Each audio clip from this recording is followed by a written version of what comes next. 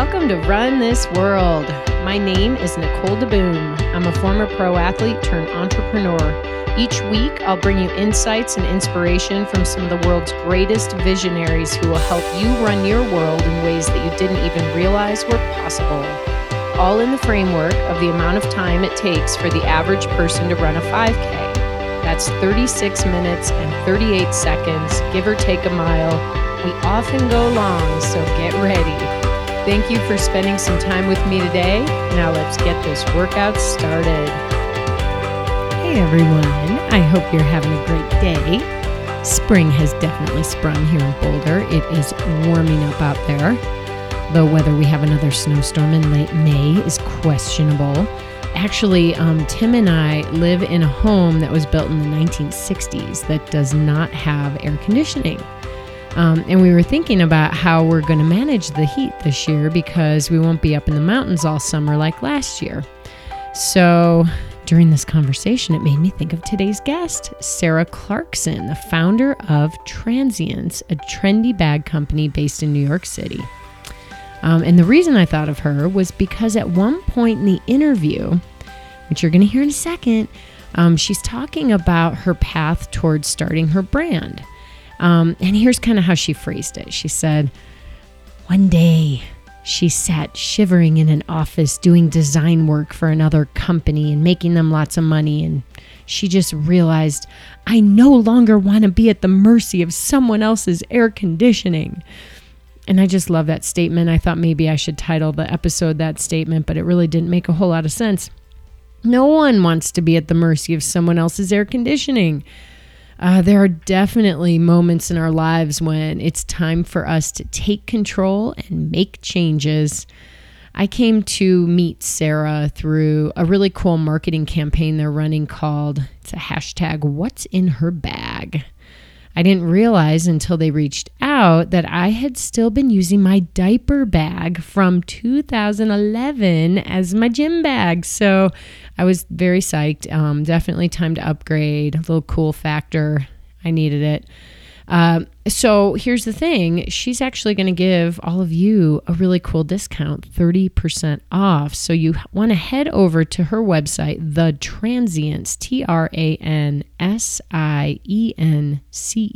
thetransients.com, and use the code Nicole30 on something awesome. I have a swing bag. It's really cool. You'll see them on there. I love it. It's simple, streamlined, it's functional.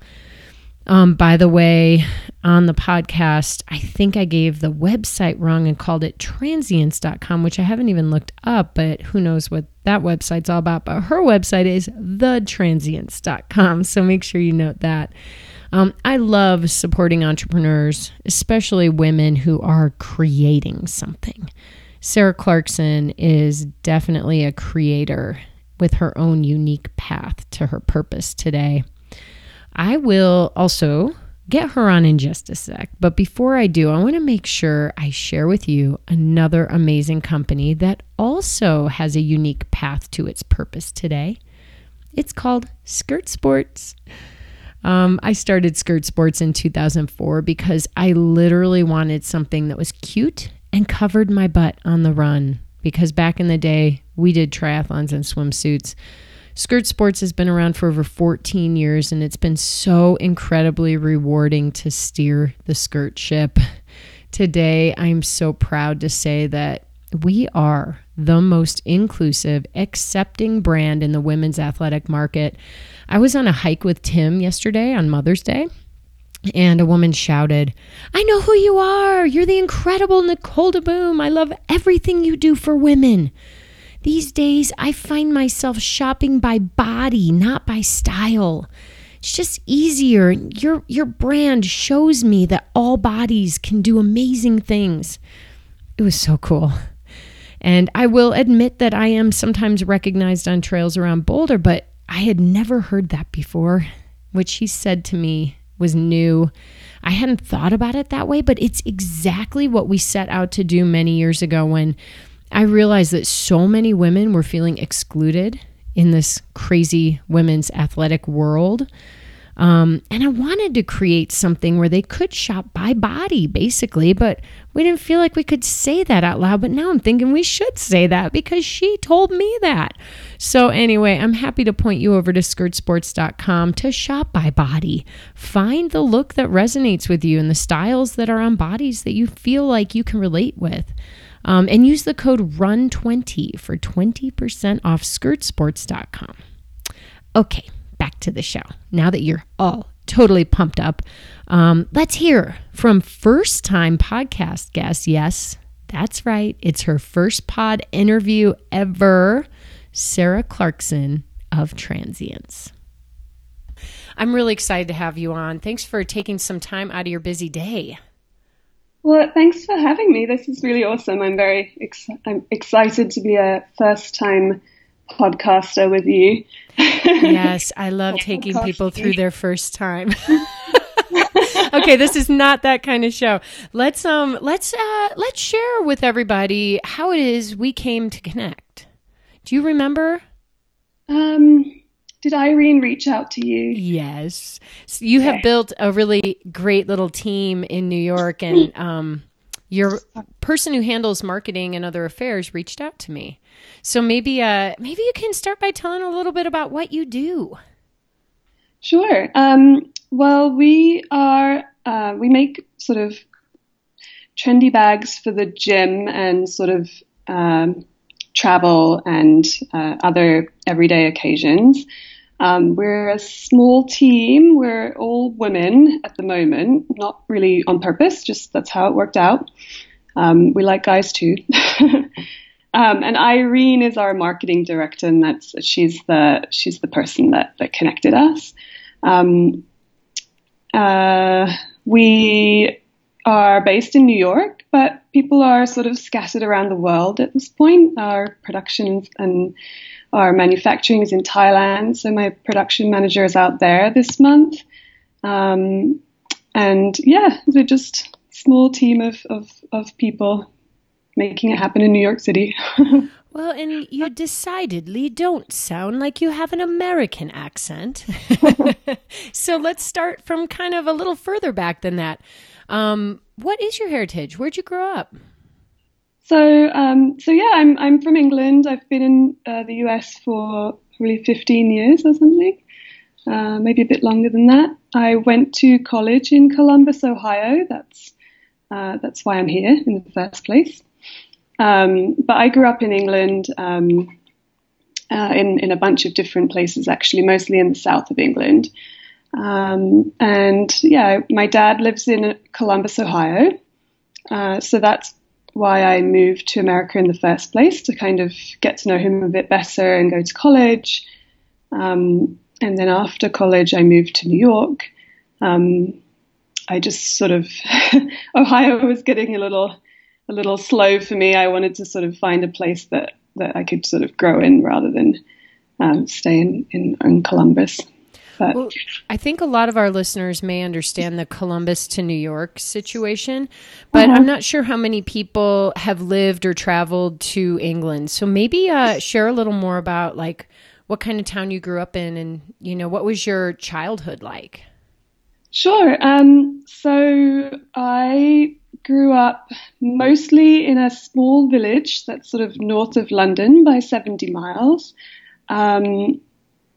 It's one of those places where everyone knows you, or it used to be. I think it's gotten a bit bigger now. I think I've got two siblings that are a brother and a sister that are 7 and 8 years younger than me. And I think when they were growing up in the same village, might not have been quite as close to such a small town situation. So they probably got a bit more privacy than I did. And then, so I grew up there for a while. I came to school in America for 1 year when I was 11, to a boarding school in Cleveland, actually. And then I moved back after 1 year. I think I was just sort of a bit lonely. And after that, I lived in a few other places. I lived in Clacton-on-Sea, which is like a seaside town, kind of like it's probably comparable to Coney Island or something. It's a bit of a dying place, but all the British people have access to Europe these days. So it's not special to go to the seaside towns in England anymore. And then I moved with some friends when I was about 16 in Bedfordshire. Yeah, I've lived in a lot of places in England. Okay, so I'm kind of hearing, so it sounds like at some point your parents split up and your dad must have come over to the U.S. and relocated to the lovely Columbus, Ohio area. Yeah, indeed. Yeah. So yes. my dad split and my mum split up when I was a baby, so I didn't meet my dad until I was 7. But she remarried, and that's why I have a brother and sister. So that's how that worked. Got it. Okay. Well, that's actually really cool and interesting, because from what I hear from a lot of people whose parents break up when they're really young, who don't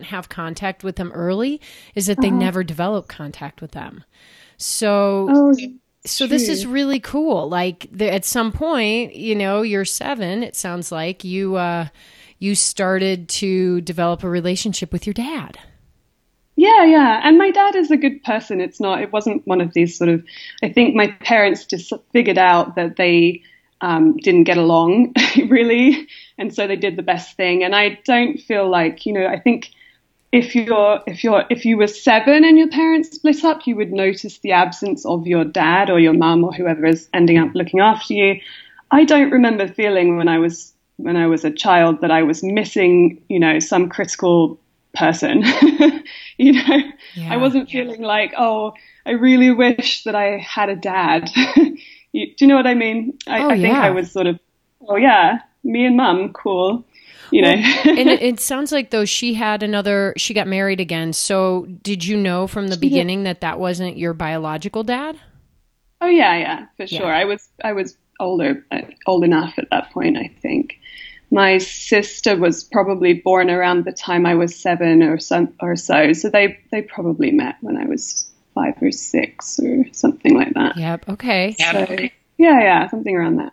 And it also sounds like you were really independent, because you said at 16 you moved with a bunch of friends. Yeah. So in England, it's a little bit different from the US. You do graduate from high school at 16. Now, if you're smart and you're in a good sort of stable home situation, you would stay at home and go to do your A-levels, which are like the last 2 years of high school in US. I think that's probably kind of comparable. And then you would go to college and university after that. I essentially skipped my A-levels and I went into a trade. I went into floristry. So I can do flowers for your wedding, that kind of thing.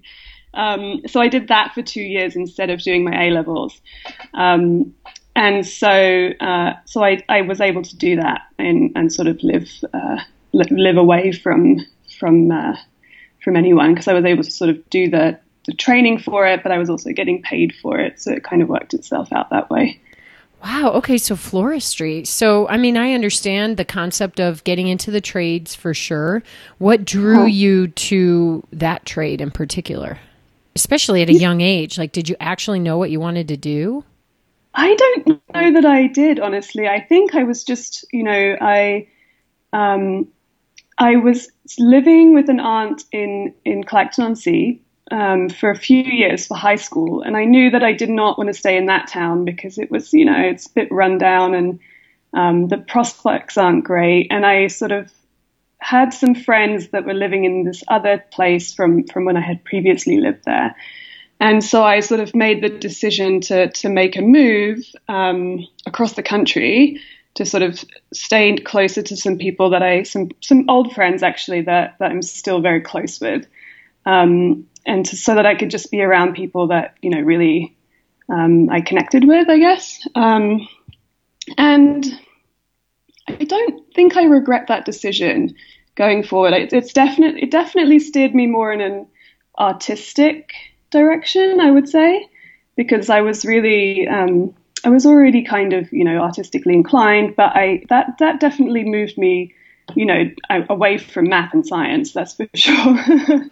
What's funny is that like at that age, when you're suddenly faced with like, I can kind of pick what I want to do and maybe have some fun. You're not usually driven by like, what do I want to do for the rest of my life? You're driven by like, maybe I can party a little, or maybe there's a boy that's interesting, or a girl, or, whatever. Did you like have fun during those years too, or have any like meaningful relationships during that time?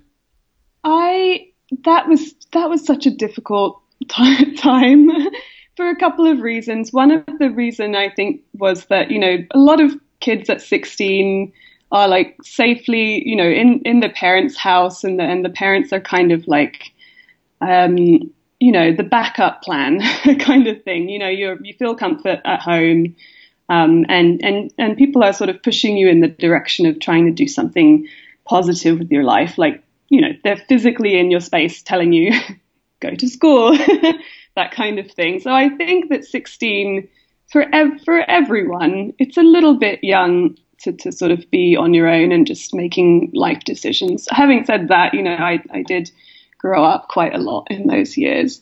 The other thing was that I think, by the time I was 15 or 16, I was very stressed out with life situations, right? So I actually had rheumatoid arthritis, which is a strange thing to have as a young person.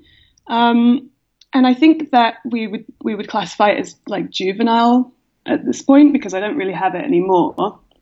But when I made the decision to go to college in America, which is what I kind of did at 18, it was a little bit because, I was having this conversation with my dad, and he was like, I really want you to see like really good doctors here. And I just can't make that happen in the UK because, in England, that it's a sort of,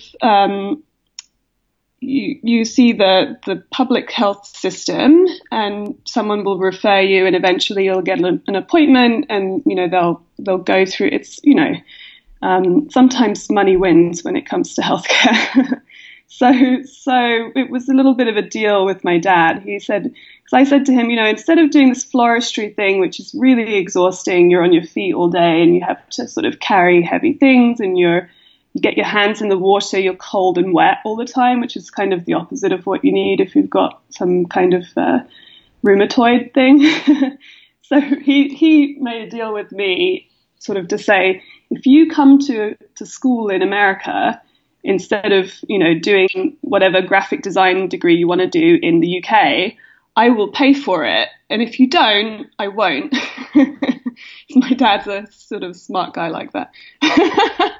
So I thought about that for a long time, actually. I wasn't really sure I wanted to give up my newfound independence, and we didn't know each other that well at that point. So yeah, that's kind of how I landed up in America. So you ended up saying, all right, you win, I'm coming. Or did it just get so bad that you felt like you had to take this step? Well, I mean, it was pretty bad, and I knew that I couldn't continue doing floristry because it's if you're not, unless you own a florist shop, it's manual labor pretty much. It's not as cute as it looks. So I sort of knew that I had to do something else, and I was looking at colleges for graphic design actually in our sort of local area, and trying to figure out how I would work to sort of pay some rent and go to college at the same time. And so my dad was like, that's a little bit insane, but if you're actually going to go to college and do it, I really want you to do it here so that I can help. Because, England is just too far away, honestly, for me to be able to sort of help you go through the doctors and all that stuff. And I think he, had been living here for a long time at that point, and he was just really convinced that coming to college in America would just be a much better thing for me to do than to even, go to one of these programs in the UK. And he was probably he was probably right, actually. I think college is a big deal here in a way that it's not it wasn't in England when I was growing up. And they just put a lot of emphasis on it. You make a lot of connections. You meet all your future friends, all that stuff. So, yeah, I mean, there's definitely a thread here that I want to hit on. I want to come back to actually about like the college experience. But before we do, let's talk a little bit more about rheumatoid arthritis, because it's fairly common, but I don't know that much about it. Like, why does it hit? How does it manifest? How do you clear it up? Maybe you can educate people a little bit about your experience. Well, I think that my experience was a little bit unique in the sense that I think when, usually if you get rheumatoid arthritis, you're quite a bit older, and a lot of people get some kind of arthritis at some point in their life. So you'll meet a lot of people that in their old age that have like osteoarthritis, just because they're older and they've used their joints a lot, and the more you use your joints, the more that it wears on you. It's definitely a problem of old age rather than of being young. I think, looking back on it, I went through all of these tests and I didn't have the Rh factor, which is the thing that sort of says 100% yes, this is rheumatoid. But I did have all the other symptoms and swelling and the joints and, all the stiffness and the different problems. So for people listening who might be like, I might have it, what other symptoms are there? You said swelling and stiffness. What else? Gosh, I don't know. I think it's just like slightly different for everyone. And there's lots of different things that are very similar to rheumatoid arthritis. There's, so it's kind of a spectrum thing, I think also. So, there's a couple of different, manifestations of the same disease, I guess.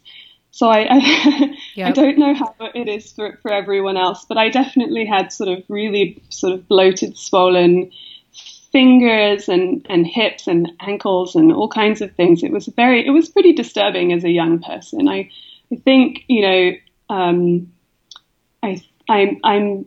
sure now that looking back on it that it was stress related. I think your brain can do a lot to sort of determine what your body's doing. And doing that sort of laborious work at the florist where I'm like, freezing cold and putting buckets of water and cutting branches with shears and stuff like that. That kind of thing is obviously not good once you have that kind of a problem. Yep. And were you in pain too? Yeah. It was that. I think that's the thing that's debilitating about it. Not so much that you're stiff and you're, it's just that you're uncomfortable all day long and you can't. Eventually, I was really struggling to walk up the stairs and stuff like that. And so I thought, man, I just don't know why. Why is this happening to me? This is so cruel. Well, yeah, especially so young. And when you're in that kind of chronic pain too, I mean, there's no way that it doesn't affect your mental outlook. Like I would imagine you had some depression or a level of being depressed from time to time. Yeah, of course. I mean, it's when you're in pain, like it's very difficult to think about other things. I think that's a pretty common thing. I mean, I don't say that. I mean, I don't suppose it's like the same thing as having sort of an accident and having, really extreme pain. But if you have some kind of pain, it's always there at the back of your mind. I'm very respectful of people that are able to sort of, be pleasant anyway, even though they're, obviously in a lot of pain, with an injury or with just with a long-term condition. I think some people handle that a lot better than others. I don't know which camp I would be in, and certainly not. I don't think I was pleasant all the time, for sure.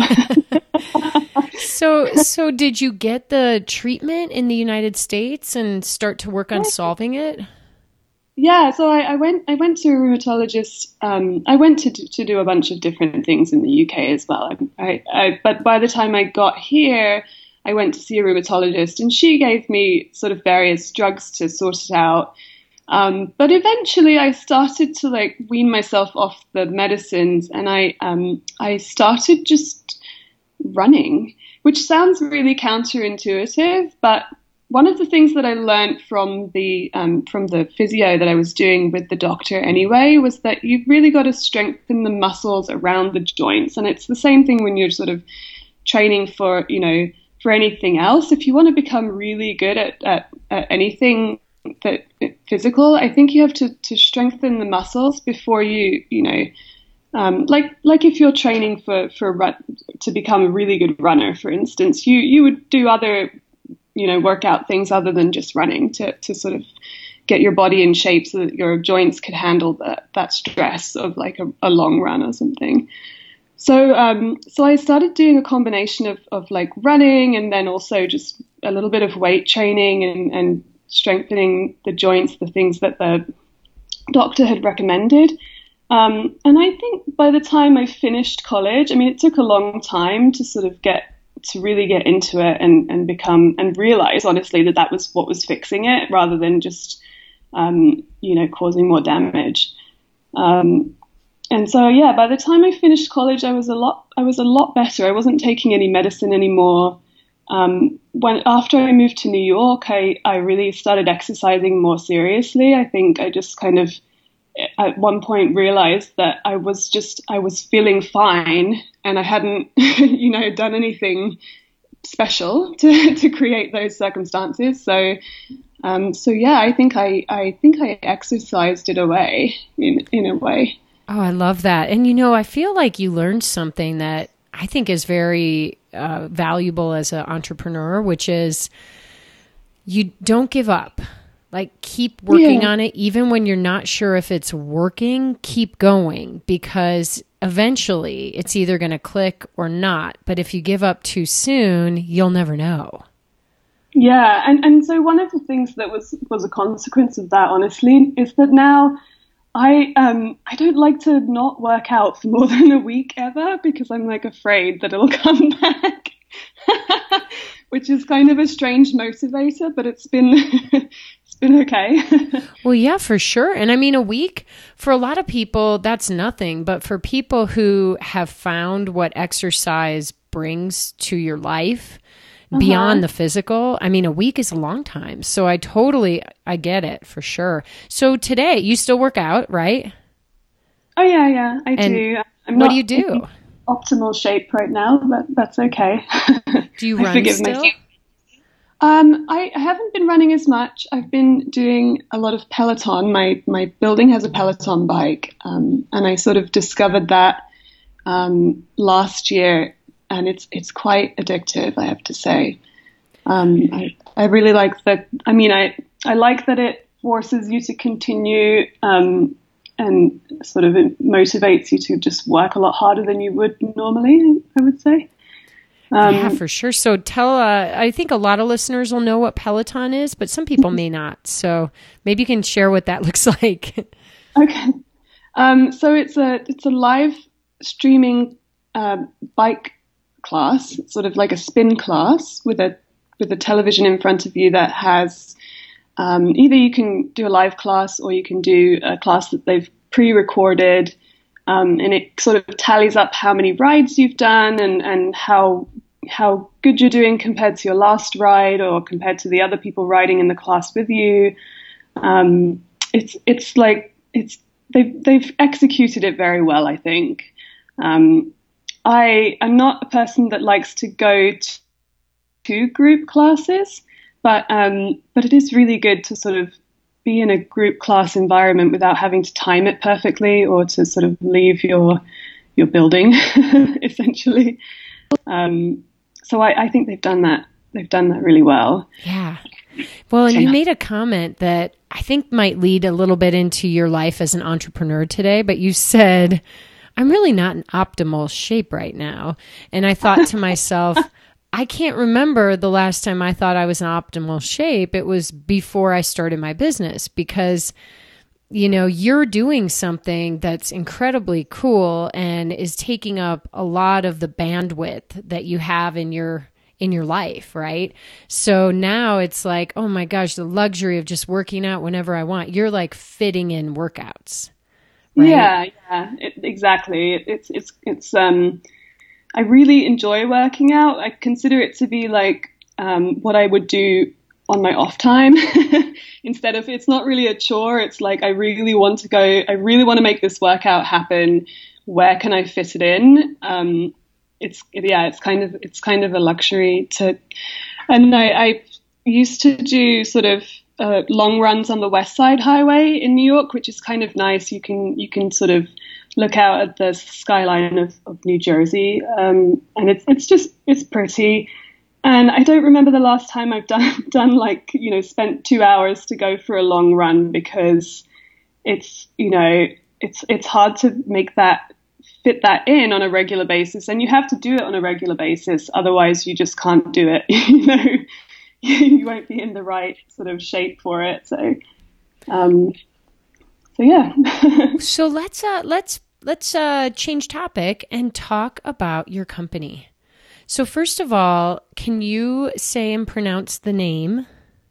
Sure. It's Transience, which is it basically means to sort of the technical meaning could be quite dark, but we've translated it to mean that it's about sort of a life on the move and not staying in one place for too long, and because we're all quite transient beings, we kind of move through our lives in a way that we sort of change and evolve, and we're no longer what we once were, but also just we move through our days quite sort of in quite a rapid way these days, because we've just got so much going on and we've got to manage a transient life. So that's where the name came from. It's been a bit of an education to sort of people have trouble pronouncing it, but it's a true word. It's not a made up word. Well, and I love the way you've translated it. It does kind of encompass our how our brand is positioned. So, yeah. Well, and it reminds me a little bit of, you when you were young, you didn't live here. You've traveled a lot, in a sense, mm-hmm. to get where you are today, like figuratively and literally.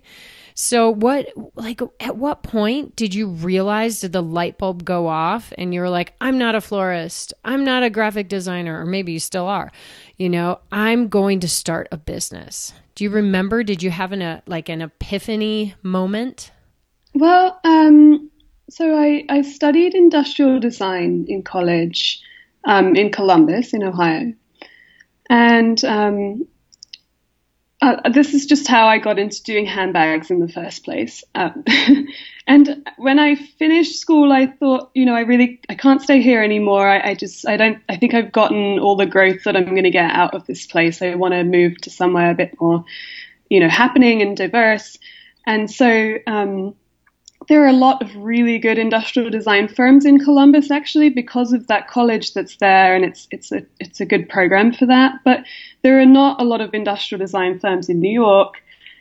So I put together a sort of portfolio of handbags, knowing nothing about handbags or fashion, but knowing that I could, create three-dimensional things. And a lady I put it on the internet on some Style Jobs website, and somebody hired me, and she said, I'll have a phone call with you. I can't fly you out here because this is an entry-level position and we just don't have that kind of cash. But you sound normal and you're obviously qualified to sketch things. So why don't you come to live in New York? And so I worked in that job for a while. This was in 2008, and the economy tanked that year, and I was sort of the last man standing in my office after that experience. So which is okay, except that I was really underqualified because I was an entry level person. I think they just kept me because I was the cheapest person in the room. So what did this company do? What was it called? So they did they made sort of handbags for other brands. So, if you buy I want to get the right kind of brand.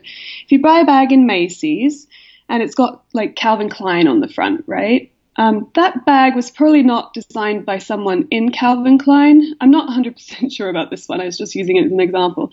But a lot of times they'll outsource the design of that stuff to other and manufacturing to other companies, sort of like a private label type gig. Yep. Okay. So I worked in one of those sort of companies in New York that did bags for a few different designers, and so yeah. By the time I was sort of the last person there. They merged the company with another company, to sort of keep things going. And I was like, yeah, I think I really have to move so that I'm not in such a vulnerable position. So I went and I found another job, working for these two entrepreneurs, who didn't survive, because not all small businesses survive, unfortunately. And I was just sort of the designer there doing cosmetic bags for them. Actually, they had this idea to make really cool cosmetic bags that were, they just sort of thought that was a gap in the market. And at that point, it kind of was. So that was going pretty well. But I went from a very entry-level position to sort of running a small design department in sort of the face in like 1 or 2 years. So that was probably around 2010 or something. But I think at that point, I was just working all the time, like you do in New York. You get a job, and then you work there from early in the morning until it's already dark outside, and you do that every single day until you're completely exhausted. That's how people do it in big cities, I think. But yeah, so from that point, I was I remember that it was the summer, and I was sitting in a super air-conditioned office, with my fingerless gloves on, working on handbag specs, just like freezing. Because you know how it is in these office buildings. There's some dude in the corner office, and he's wearing a suit, and he's hot because the sun is shining in, and he cranks the air conditioning, and everyone else freezes. And I just thought, man, this is the worst. And I just don't want to be at the mercy of someone else's air conditioning, designing things that I really don't particularly care for. Which, I mean, all of this is just such first world problems, right? I mean, it's like, what a spoiled child. So yeah, I think that was the first time moment where I was like, I really could be doing something like this by myself, and not be working 24 hours a day. How naive of me to think that. And just be a little bit more in control of the circumstances, because I think, when you're working in fashion, it probably, like other industries, it's you put in a lot of hours, and you put up with all kinds of abuse from people, which is, just kind of it's kind of a standard thing somehow. But which is fine. I mean, I feel like I can put up with that sort of thing, but I was really like, I can't be this cold all day long every day for the whole summer. This is horrible. Your rheumatoid arthritis was going to come back. I mean, geez. Right. You know what's funny about this too is, like, there are at least two things you said that you had this idea that I don't want to work 24 hours a day anymore, and I want to be more in control of the circumstances. And I heard both of those, and I was like, well, being an entrepreneur doesn't solve those two things necessarily. It does not. But so when did you realize, like, you had a vision for your own bags? Like, when did that happen? So yeah, after that experience, I worked with them for some time, and they got shut down. They got their funding pulled, basically. And at that point, I started to do projects for other people. I was a consultant for a while, which taught me a lot of this. You know how when you're an entrepreneur and your rent is basically on the line. If you don't make it work, then you don't have any money to buy food and things. Yes. So I think I got over that the turbulence of that kind of thing by doing these contracting projects for other people, where I collected a lot of clients. And I think at one point I was sort of doing some projects for a client, and they were just making a ton of money off of the work that I was doing, because obviously if you hand it over to Walmart and then they turn it into a big collection thing. And I'm like, man, that took me so little effort to create that sketch. And that's, that just made them a lot of money. I bet that I could do this. Again, really naive. I definitely feel, having done this for a few years, that it would have really served me to stay in the business for longer and learn different aspects of what it took to run a fashion label. But yeah, I think sometimes that helps if you're kind of like, I can do this. If you don't know that you can't do things, it sometimes, assists you to just get moving with it instead of being like, to sort of feeling like, thinking of all the reasons why it won't work out. I think I was, more on the I can do anything page than. Yeah, well, and I think that's absolutely necessary when you're getting something lofty off the ground. I really do. I was making a note to ask you, you mentioned being naive a few times. Like, do you think that helped you or hurt you? And I think you just said it. It actually helped you. You can't know everything beforehand, or you might not do it. Right, exactly. I mean, I think both, for sure. I've definitely learned some expensive lessons by not knowing things that I probably, could have known if I'd stayed in the industry for longer and learned under somebody else's dollar, which is kind of what I recommend to people these days, is that, get as much experience as you can so that you don't make stupid mistakes. But I think for me, it worked out well that I made that leap too early, because I might have been more like, oh man, this is going to be really hard otherwise, and then not done it. But yeah, I think what I was seeing was that, I was designing a lot of things that I wasn't really like happy with. I mean, the client was happy, they got kind of what they asked for, and, it sold well, or, that sort of thing. But I was looking at the stuff and being like, man, it's kind of ugly though. I don't know why does everything have to be ugly? Which again, that's very like, your own opinion, right? I mean, not everyone's going to like the same things that you like. But I thought, really the perfect bag would be kind of functional and chic, and not, like you don't have to make functional things look ugly, just because you want people to know that they're functional. You could combine that somehow, and people might love it. Again, not everyone is kind of like you, so you have to make adjustments along the way to kind of figure out what your customers actually want in the end. But yeah, which we've done a lot. We've done a lot of changing the course to sort of fit the people that are interested in our products in the end. So you've been going since 2013, making chic, functional, cute bags, right? Yeah, kind of. So what did you start with, one style? We have changed a lot since 2013.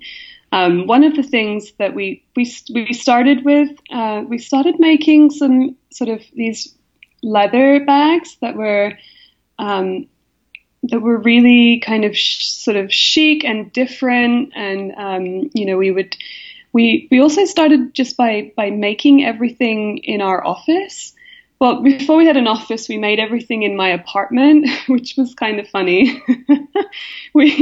I was living in sort of a luxury building downtown. Luxury building, they just mean that they have elevators and a gym and stuff like that in New York when they say luxury building. So we moved in over the course of probably 2 years. I moved in 3 different sewing machines. We had these 2 cutting tables, but and I had like a lot of leather on the shelves and stuff like that. So they must have been kind of like, whoa, when I moved out with all of this equipment for manufacturing, essentially. But yeah, I started it from my apartment, and we used to manufacture everything in New York.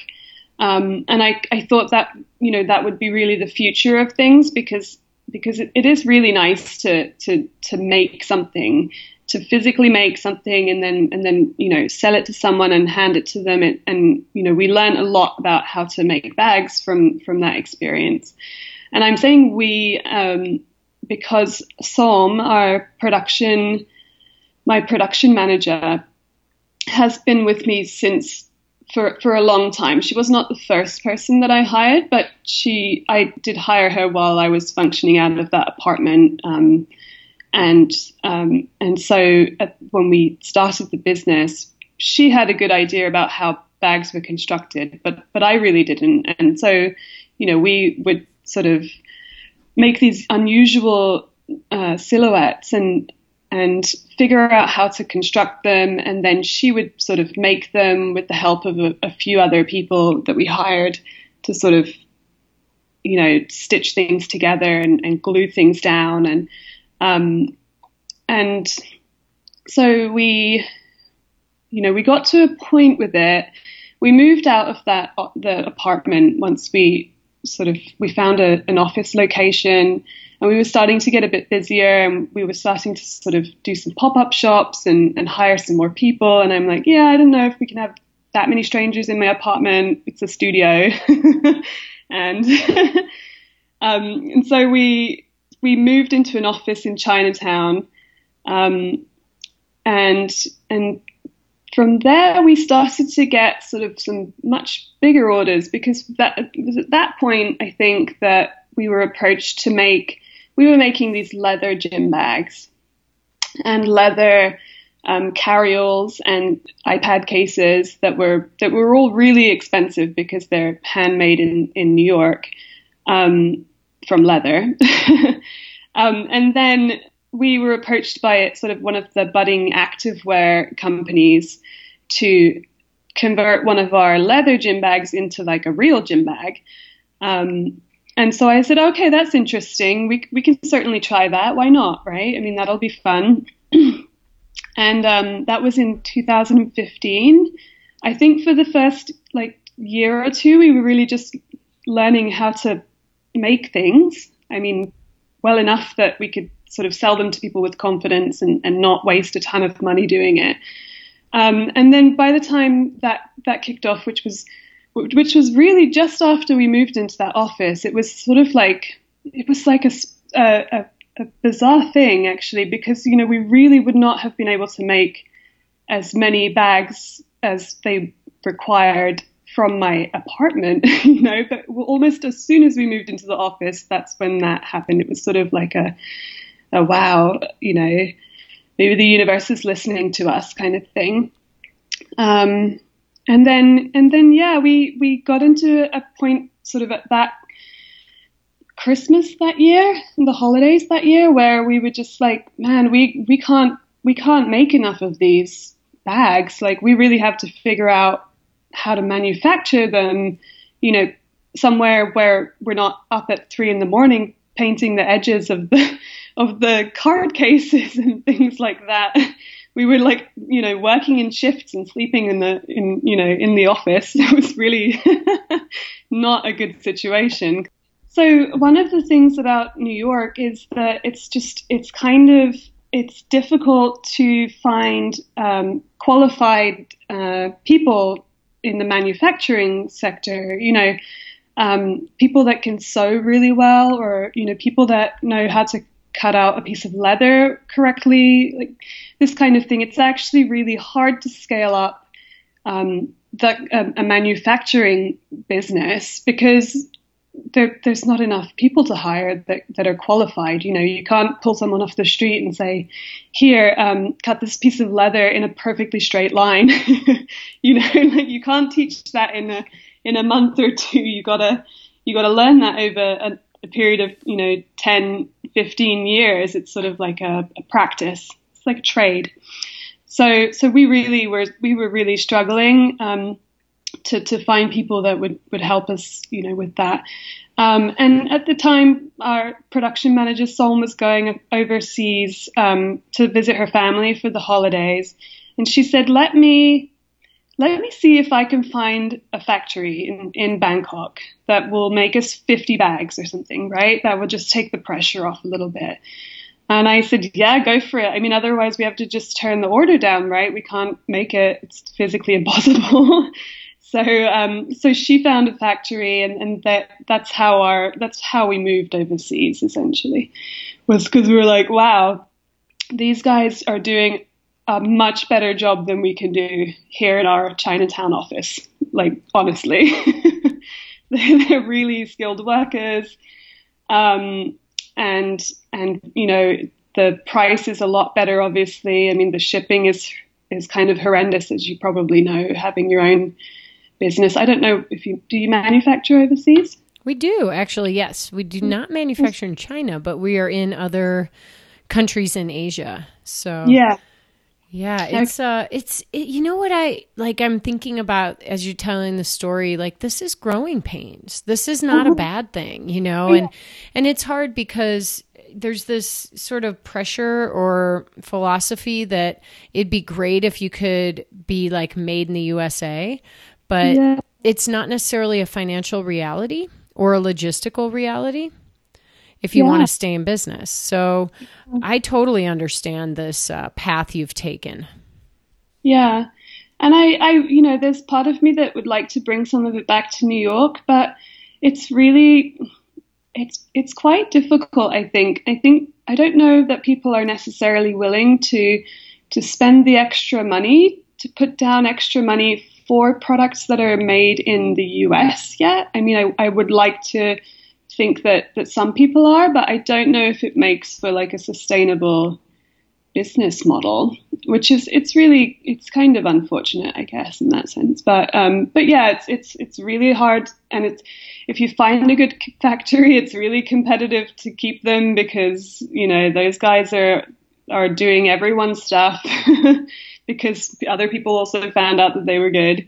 So yeah, it's a bit tough, but our people in our factory in Bangkok are like super awesome. Like I mentioned, they were just a lot more qualified to make bags than we were, even after our short 2 years of handbag experience. And it's a family-run factory. They treat their people fairly. Solm is there, half the year at this point. She's always in the factory with the sample makers, like bossing them around, which is pretty unusual. They don't usually let your team members in to help out with things or to tell them how they want it done. So that's kind of amazing. But I think, and obviously I don't speak Thai, but she does. And I trust that she wouldn't set us up with people that aren't, 100% on top of their stuff, and I think it's less of a problem, in Thailand and in some of the other Asia countries rather than China to sort of, the abuse of workers and children working and stuff like that. I think they're a little bit more, they're more aware in Thailand that that's not cool.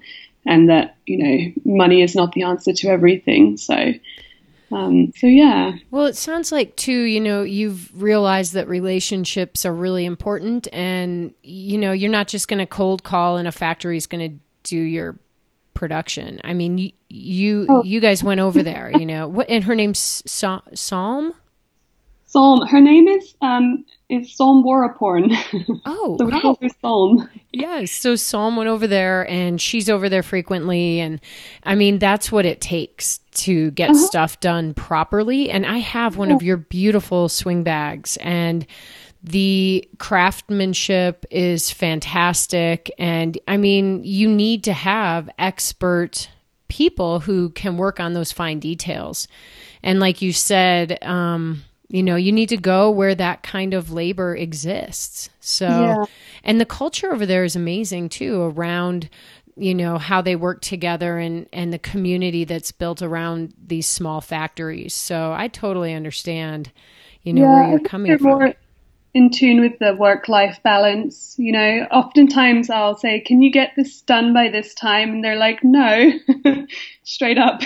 No, I have to have a 2-hour lunch and take care of my kids. And well, and let's talk about that for a minute. So work-life balance, I mean, it's kind of a trendy thing to talk about, but how are you a work to live kind of girl or a live to work kind of girl, or have you found that middle ground?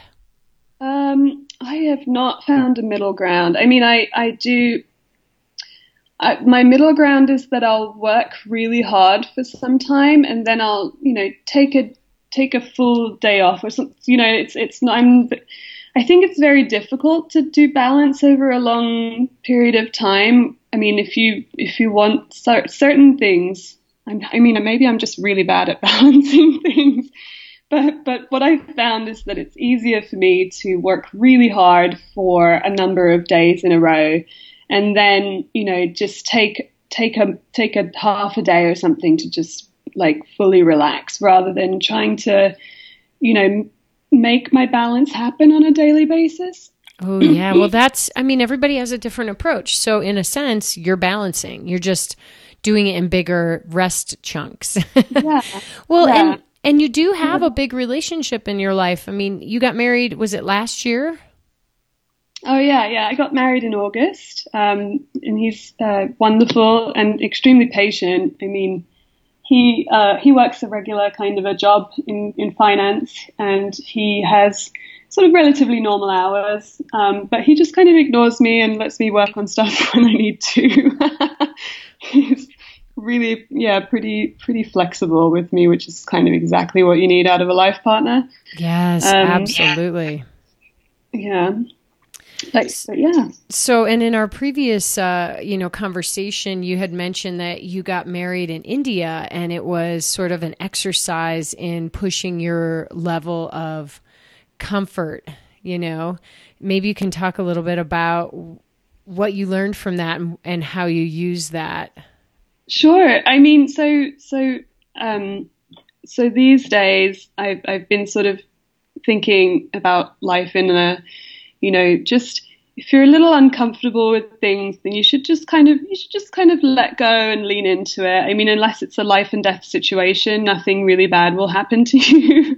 And I have some discomfort about all kinds of things, right? I mean, because we're all a product of our upbringing and, you know, of our life so far. So I'm pretty antisocial at times. Not antisocial, I would say I'm introverted, right? So but India, there's no option to be an introvert. Like, there are a lot of people, they want to show you a lot of love.